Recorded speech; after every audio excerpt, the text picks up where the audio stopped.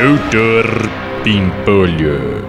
Droga, não acredito que eu tô com febre. Agora ferrou, né? Certeza que eu tô com Covid. Calma, Pimpolho. Ah, meu, também eu dei mole, né? Fui burro. Não devia ter ido ao supermercado, à farmácia. Devia ter pedido tudo pela internet e mandado entregar aqui em casa. Calma, Pimpolho. Não fica nervoso. Ah, meu, eu devia ter feito que nem a Cileide, que não sai de casa pra nada, meu. Tudo que compra esteriliza com álcool 70. Nunca pôs o pé pra fora de casa sem estar de máscara, meu. Ela sim que respeita isolamento se deu bem, meu.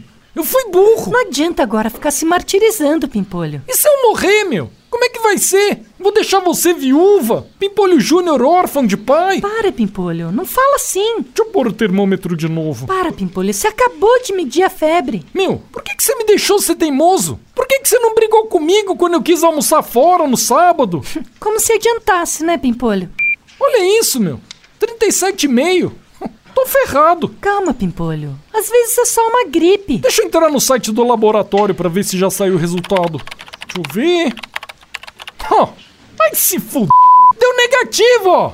Tá vendo, Pimpolho?